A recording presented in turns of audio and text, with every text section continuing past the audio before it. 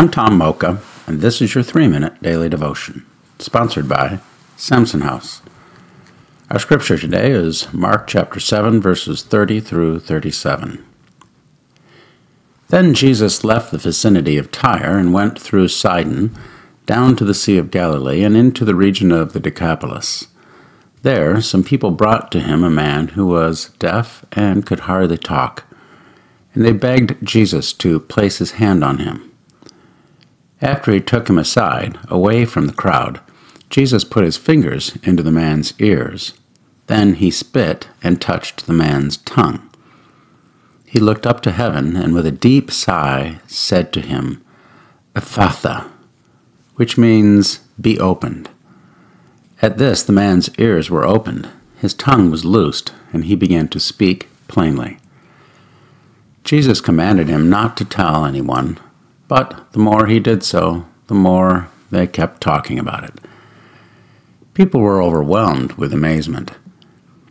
"He has done everything well," they said.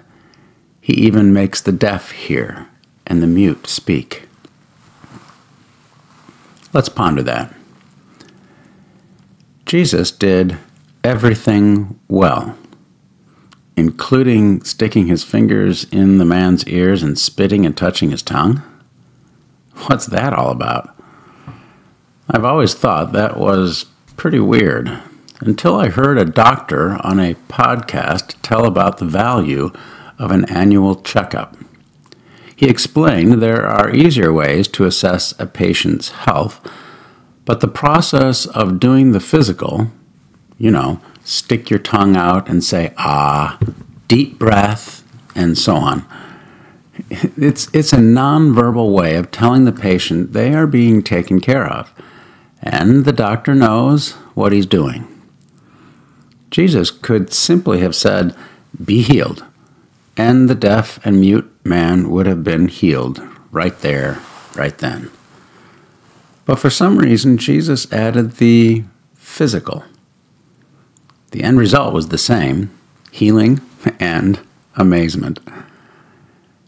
Many years ago, though I was not raised Catholic, I visited a confessional in a local Catholic church. I was burdened with my sin and read in the Epistle of James it's a good idea to confess our sins to another person, James 5:16. I didn't know anyone I could trust, so I gave the confessional a go. Once in the confessional, I told the priest I wasn't familiar with the drill, and he told me not to worry about it. Just share what was on my heart. So I proceeded to spill my guts. After all was said and done, I asked him, "What happens next?" He said, "Well, I have heard your confession. God forgives you, and so do I. It might make you feel better if you go out and maybe sit in a pew and pray, and say the Lord's Prayer a few times. Either way, go in peace." I did as he suggested, and when I left the church, I felt my burden had lifted. Mind you, I know I can confess my sin directly to God, but telling another person and God was powerfully liberating. Sometimes we need something physical to help the truth sink in. How can we pray about that?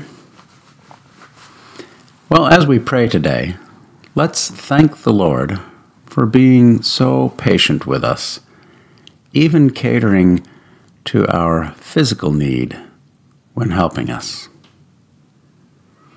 And thank you for listening. If you're enjoying these podcasts, Alexa, please give it a like and a comment as well. Again, thanks for listening. Have a great day.